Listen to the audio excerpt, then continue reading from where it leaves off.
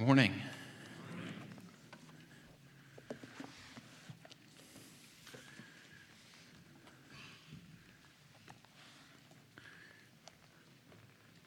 If you will, turn in your pew Bibles to the first letter of Paul to the Corinthians. That's page 1131 in the ESV Pew Bible in front of you.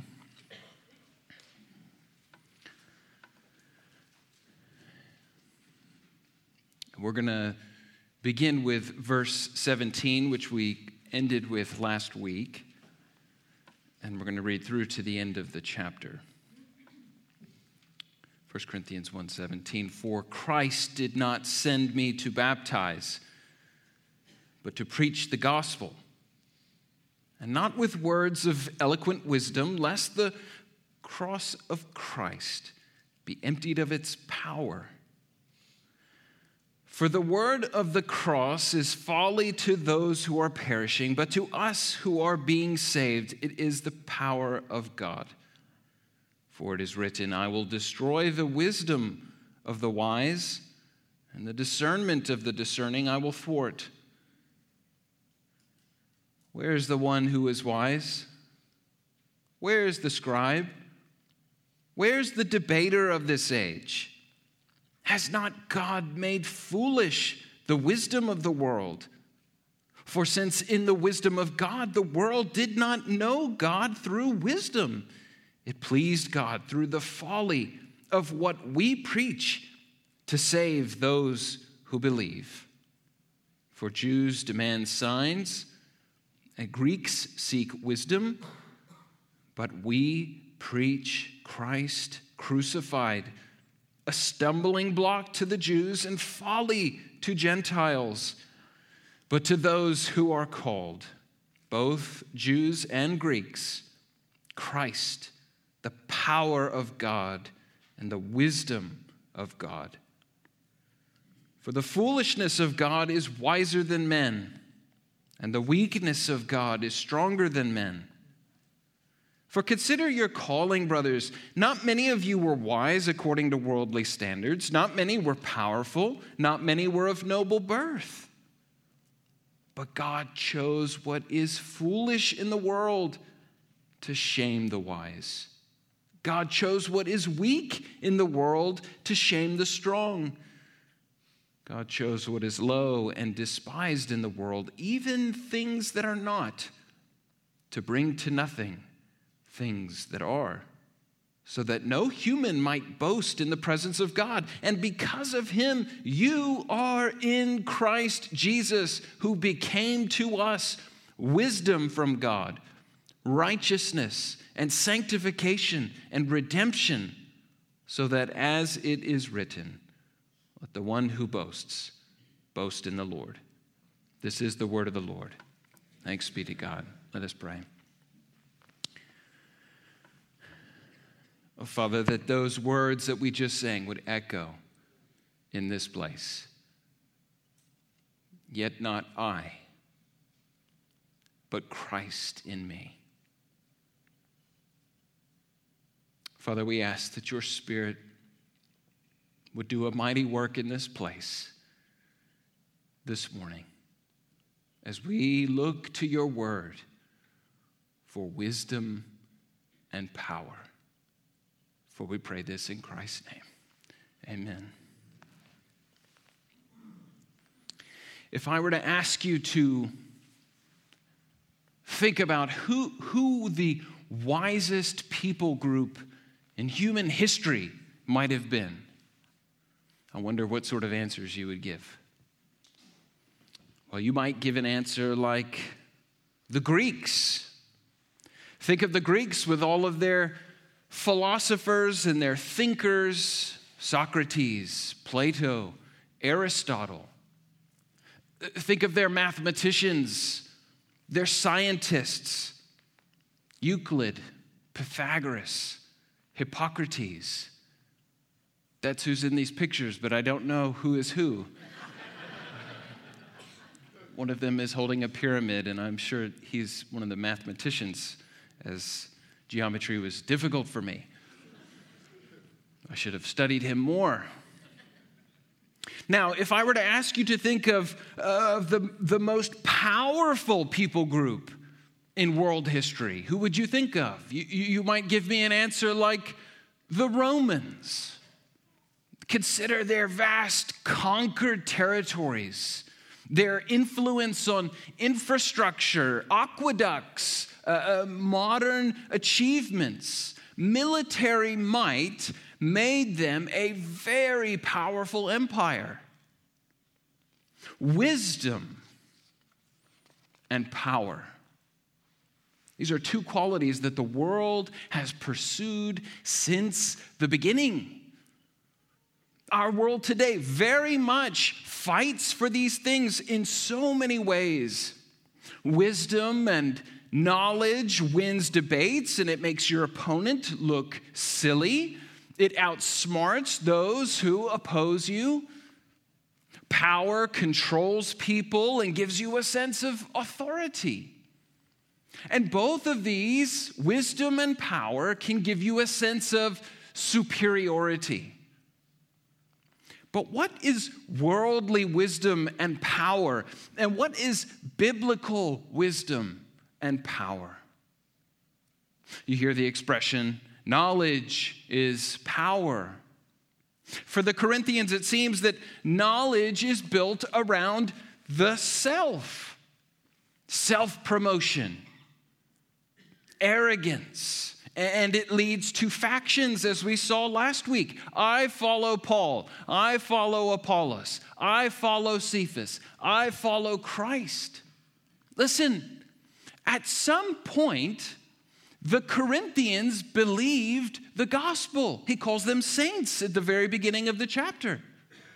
They recognized that they could not achieve salvation on their own efforts. They recognized that worldly human wisdom would only fail them when it came to the gospel. It was the work of God in their lives. It was the work of God in redemptive history. But soon after Paul leaves the Corinthians to go on other mission journeys, they started to move away from this thinking. And they began to emphasize worldly human wisdom over the gospel itself. And in their pursuit of wisdom, they became arrogant, wise guys, smart alecks, know-it-alls. This is our tendency as Christians.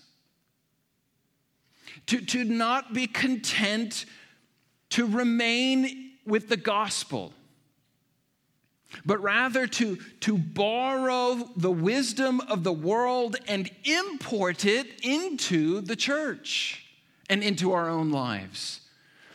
I remember when I graduated from seminary, and the group of graduates were all sort of putting our robes on, and somebody in the room said, let's talk about like what's changed in us since we came here. How our learning has grown us and developed us. And I'll never forget, one of the students said, I came here thinking I just wanted to learn to destroy people's arguments. I wanted to obliterate the liberal theology and win debates with people. That was all that I cared about. Then he said, but then I grew to understand the Christian position rightly. And God worked in my heart and moved me from a position of animosity and even pride to one of grace and one of humility. It wasn't that he had lost his convictions. It was quite the opposite. It was that his attitude and his methodology moved from arrogance and frustration to having a deep conviction and a heart for lost people. Worldly wisdom says, win the argument, prove the other person wrong. And this student had imported this line of thinking into his understanding of the gospel. And we are all very, very prone to do the same thing with many different things. We can make moralism the gospel when moralism doesn't convict our hearts, but rather it's only about the external. It's only about appearances. The Pharisees were moral, and Jesus calls them whitewashed tombs. They are death on the inside. The gospel is what brings life. That's what's happening here in Corinth. The Corinthians are importing worldly human wisdom into the church. And Paul is saying, what are you doing? What are you doing? You are losing the gospel in this way. And your methods are only causing problems and division within the church. And so Paul draws the attention of the Corinthian believers to some contrasts. Wisdom and folly, and power and weakness. And again, this all starts back in verse 17, where we ended last week. I pick up on these words where this theme is really developing here. For Christ did not send me to baptize, but to preach the gospel. And not with words of eloquent wisdom, lest the cross of Christ be emptied of its power. So if the power was in the words of wisdom, if the rhetoric of Paul's preaching or argument was powerful, then it is the display that wows people and not the message itself. I am convinced that Paul could have absolutely wowed the Corinthians with his eloquence. He could have dazzled them with his brilliance. He could have impressed them with his wisdom. But he intentionally chose to preach the simplicity of the gospel without those other things, so that it was the power of the cross and only the power of the cross that came through in the message. And you know what? The Corinthians came to faith through the simple gospel message.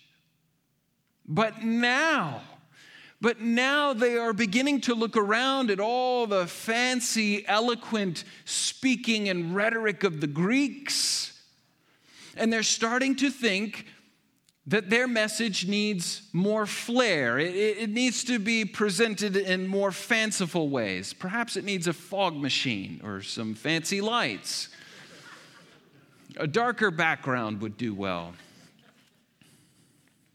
Or they felt like they needed something more in their own lives on top of this gospel. The simple gospel was fine at an introductory level, but now we need more. An older, well-known preacher once sat in the back of the church of a very young and entertaining preacher in the same town where they were living. And after hearing the sermon of the young, entertaining preacher, the older, well-known preacher said, "The young man gave me everything but Christ." Everything but Christ. As my Australian friends would say, all sizzle and no sausage. Beloved, there is much that can capture our attention. It could be partisan politics, it could be moralism, it could be activism, or any ism that you want to fill the blank. Those are not the gospel. They are not the message of wretched humanity at enmity with holy God, being rescued by God in his coming to earth in human flesh, in humility to bring life and light and salvation to many for his glory and for his purposes. And we did none of that of ourselves, but it was a gift. We must be careful what we import into the church.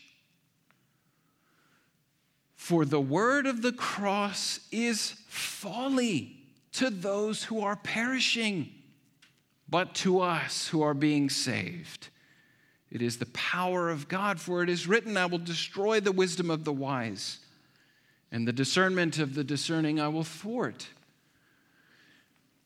The message of the cross, it's not a message of eloquent wisdom from a worldly perspective. In fact, it is folly to those who are perishing, as Paul says. Why? The cross it's foolishness to some, because to them, the Bible is this antiquated, mystical book. The teaching that people are not inherently good, but poor, blind, naked before holy God, it's foolishness. The message of the cross is foolishness to some because they love their sin. We know the reason that people think the cross is foolish. So why would we go back to the world seeking wisdom to import it into the church? What about the Corinthian church? What was it that made them change how they thought of the cross? Look, obviously, at some point they understood the cross, as we've already said, that it was not by their works that they were saved, but by grace, through faith, that it hinged on the death, the resurrection of Christ on the cross, that the cross represented power, but as we said, to those who are perishing, it is foolishness. God killed his son. It sounds foolish to outsiders. So why would you use the wisdom of the world when the world thinks nothing of Christ? Perhaps the Corinthians were just going back to their old way of thinking. Right? We talked about this last week, that in Corinth, you had a teacher that you looked up to and you followed, and that was your guru, that was your person. You followed that person. And they're all not following other people. They're only following their person. And so they create these divisions. Maybe it was that. Maybe it was that they caved to the pressures of society. Like the university student who was asked to defend his faith in class, and the professor just shreds his arguments. And so out of fear and embarrassment, the university student stops going to church and stops calling himself a Christian. What Christ accomplished on the cross is real power. Paul's point is, why would you go to the perishing who have no real power or wisdom and try to borrow from them and emulate them? Emulate the weak and foolish to please man, or emulate Christ and please God? The cross is the display of the power of God. And sometimes when we're in the church, we are too familiar with the fact that we know that the cross symbolizes power, that we forget that the cross to non-spirit-filled people looks ridiculous. It's the story that God sent his son to die the death of a criminal to save humanity. It sounds crazy. But it is that message that separates humanity into two: perishing, between those who are perishing and see the cross as folly, and those who are being saved and see it as wisdom. Then Paul quotes from Isaiah 29. This passage it's a judgment oracle against Judah, whose political and religious leaders are trusting in their own wisdom and their own planning, and they're making alliances with Egypt because they think that that is the wise, prudent thing to do when God is saying, listen to my prophet, trust in Yahweh, and they're not doing that. Listen to the whole passage in its context. Because these people draw near with their mouths and honor me with their lips, while their hearts are far from me, and their worship of me is a human commandment learned by rote, so I will again do amazing things with this people, shocking and amazing. The wisdom of the wise will perish, and the discernment of the discerning shall be hidden. Isaiah's point is that God talk is cheap. That God's actions will shut the mouths of the wise talkers. The Corinthians make a show of possessing wisdom and honoring God with their lips, but it is their fractious behavior that shows, in fact, their hearts are far from God. It's evidenced. They are like Judah in Isaiah's oracle. And they will find their efforts of importing of worldly wisdom into the church will not only fail them, but will fail the church. If you want an example of worldly wisdom failing, you have to look no further than the Garden of Eden, where Satan comes in with worldly wisdom and says, you want to have wisdom and power? This is something that God is keeping from you. Then eat of the fruit. As James chapter 3 puts it, who is wise and understanding among you? By his good conduct, let him show his works in the meekness of wisdom.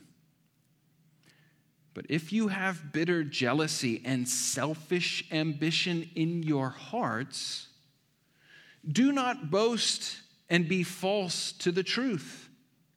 This is not the wisdom that comes down from above, but is earthly, unspiritual, demonic. For where jealousy and selfish ambition exist, there will be disorder and every vile practice.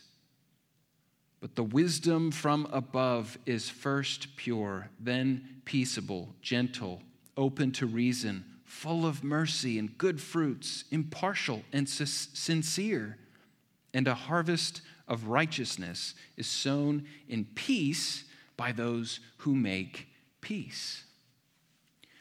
There's a young man who, when he was growing up, his family moved from California to Georgia.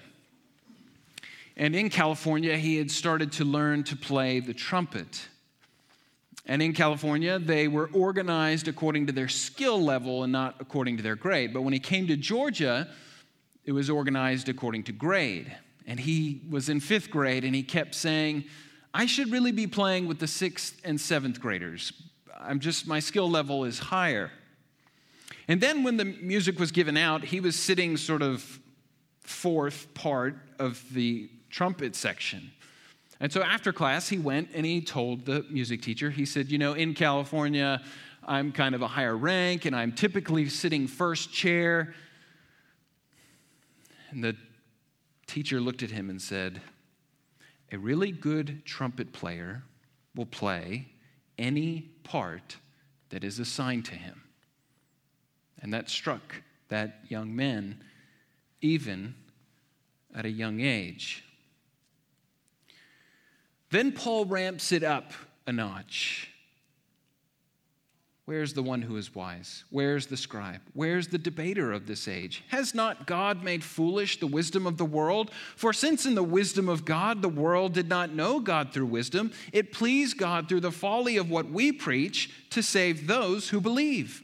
For Jews demand signs and Greeks seek wisdom, but we preach Christ crucified, a stumbling block to Jews and folly to Gentiles. But to those who are being called both Jews and Greeks, Christ, the power of God and the wisdom of God. What is Paul saying here? God has made foolish the wisdom of the world because in their wisdom, they never made their way to God. All those brilliant Greeks and all those wonderful pictures of them up there, with all of their wisdom and all of their learning, and yet in all of their brilliance and all of their wisdom, none of them concluded that Yahweh is God. Because then they could boast in themselves. All of those industrious Romans, with all of their ingenuity, none of them had real power. But God, in his own wisdom and his power and sovereignty, used these two groups in particular ways. The Greek language that was spread across most of the ancient world by the conquest of Alexander the Great was the language that God used to spread his gospel. It was the most understood because Greek was the common language. And the gospel was carried out on roads that were paved by the powerful Romans. But by what means was the gospel taken to people? By the wisdom of the Greeks? By the power of the Romans? No. By the preaching of ordinary fishermen from Galilee, the tractor-trailer drivers of the ancient world. Apologies if you're a tractor-trailer driver. This is a compliment. It wasn't the Harvard and the Oxford scholars. It wasn't the graduates of the military academies. It was the preaching of Paul, a Pharisee from Tarsus who encountered Jesus in real power and moved from being wise and powerful according to the Jews to being nothing. God took things the world would call foolish and used them to go out and change the world, to tell rich and poor alike, weak and powerful alike, educated and uneducated alike, to tell them that God loved them and was calling them to himself. That God had sent his son to die on a cross in order for them to have eternal life. That in what appeared as total weakness and total folly and foolishness was actually the wisdom and power of God, the author, creator, sustainer of life itself. And the Corinthians are undoing the unifying message of Christ by looking to worldly wisdom and dividing. And beloved, we do the very same when we create groups within the church.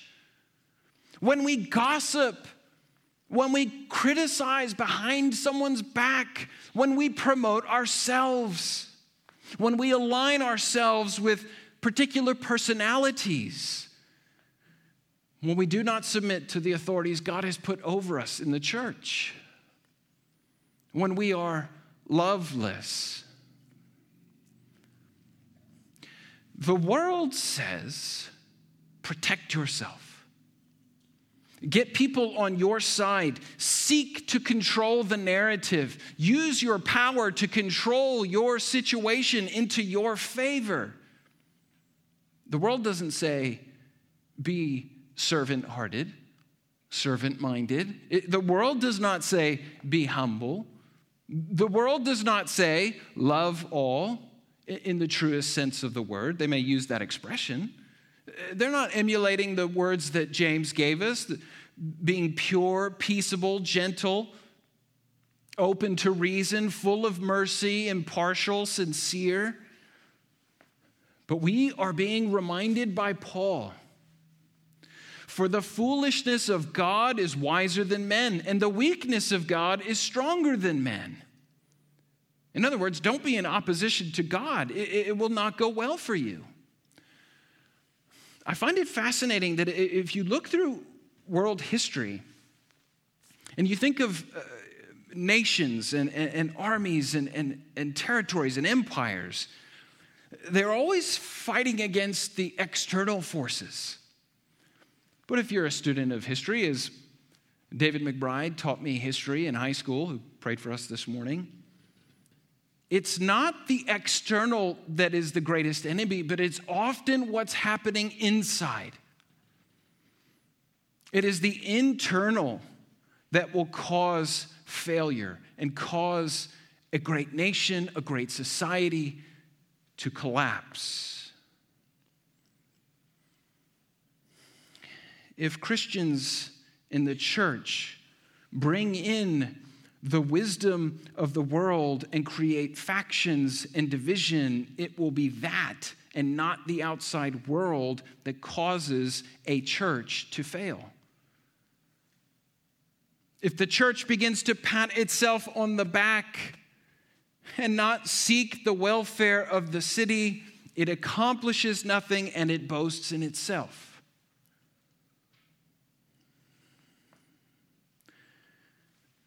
Then Paul invited the Corinthians to remember their condition when God first called them. From a worldly point of view, they had been utterly foolish to believe in Christ as the way of salvation. Listen, for consider your calling, brothers. Not many of you were wise according to worldly standards. Not many were powerful. Not many were of noble birth. But God, greatest expression in the Bible, but God chose what is foolish in the world to shame the wise. God chose what is weak in the world to shame the strong. God chose what is low and despised in the world, even the things that are not, to bring to nothing things that are, so that no human might boast in the presence of God. When they were called, most of them were not wise or powerful or of nobility. When they were called, they had no basis from which to assert superiority over another or to boast. And yet when God called them, they believed the simple gospel. These people that God called, these people who were according to the world, were foolish and weak and lowly. They were things that were not. They are so low according to the world that their standing is things. When they trusted in Christ, they were not foolish. Instead, the world was shown to be foolish and weak. And Paul is not trying to insult the Corinthians, but to remind them that they had no basis for boasting. When they first received the gospel in their lives, they did not feel superior to one another. They were not divided. From God's perspective, nothing had changed between then and when Paul is writing this. They still have no reason to boast, to divide, to quarrel. And Paul is reminding them of this. God filled the church with people of little account according to the world, so that no man may boast. And if someone was of account holding according to the world, that they would see themselves as of no account before God, having a right view and standing before holy God and fellow believer. And look at how Paul concludes the chapter. And because of him, or from him, you are in Christ Jesus. God has put us in union with Christ together. Beloved, we are united together. Not in our race, not in our politics, not in our wealth, not in our earthly leaders, but in Christ Jesus, who became to us the wisdom from God. He is the greatest wisdom of all.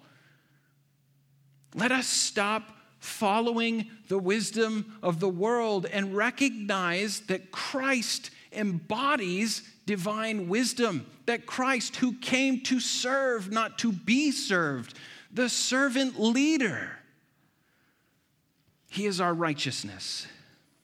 He is our sanctification. He is our redemption. He is our righteousness. He makes us right before God because we who are in Christ, his death covers our sin. He's our sanctification. We align our lives and practical living more and more with his, by his power and his grace. He is our redemption because he purchased us for a price that was his very blood. We owe Christ our whole lives. And that's not a punishment. That's a wonderful, glorious, freeing thing.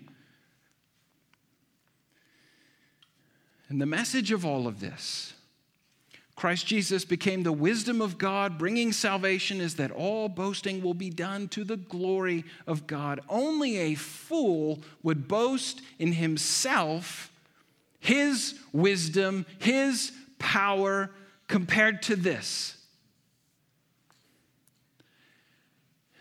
If you identify with this, if you at one point found yourself believing this, that Christ died achieving salvation for you, not by your own efforts, but only by his, if you identify with this and believe this, I wonder if you would stand up. If you once considered yourself wise and powerful or of noble birth, but now see yourself as weak and foolish apart from Christ, you can stand up. If you see that Christ is the power of God and the wisdom of God, you can stand up. Now look around this room. Don't look at me. Look around the room. These are your brothers and sisters in Christ. The world will offer you foolishness, but remember that the world thinks the cross is foolish. If you'd indulge me just for a moment, for those that are near together, just put your arms around one another if you feel comfortable.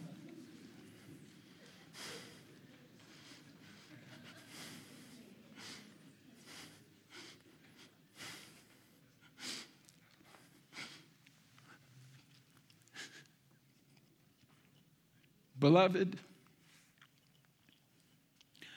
I appeal to you by the name of our Lord Jesus Christ, that all of you agree that there be no divisions among you, but that you be united in the same mind and the same judgment. You have Christ, a stumbling block and folly to many. You have Christ, the wisdom and power of God. Let the one who boasts, boast in the Lord. Let's remain standing.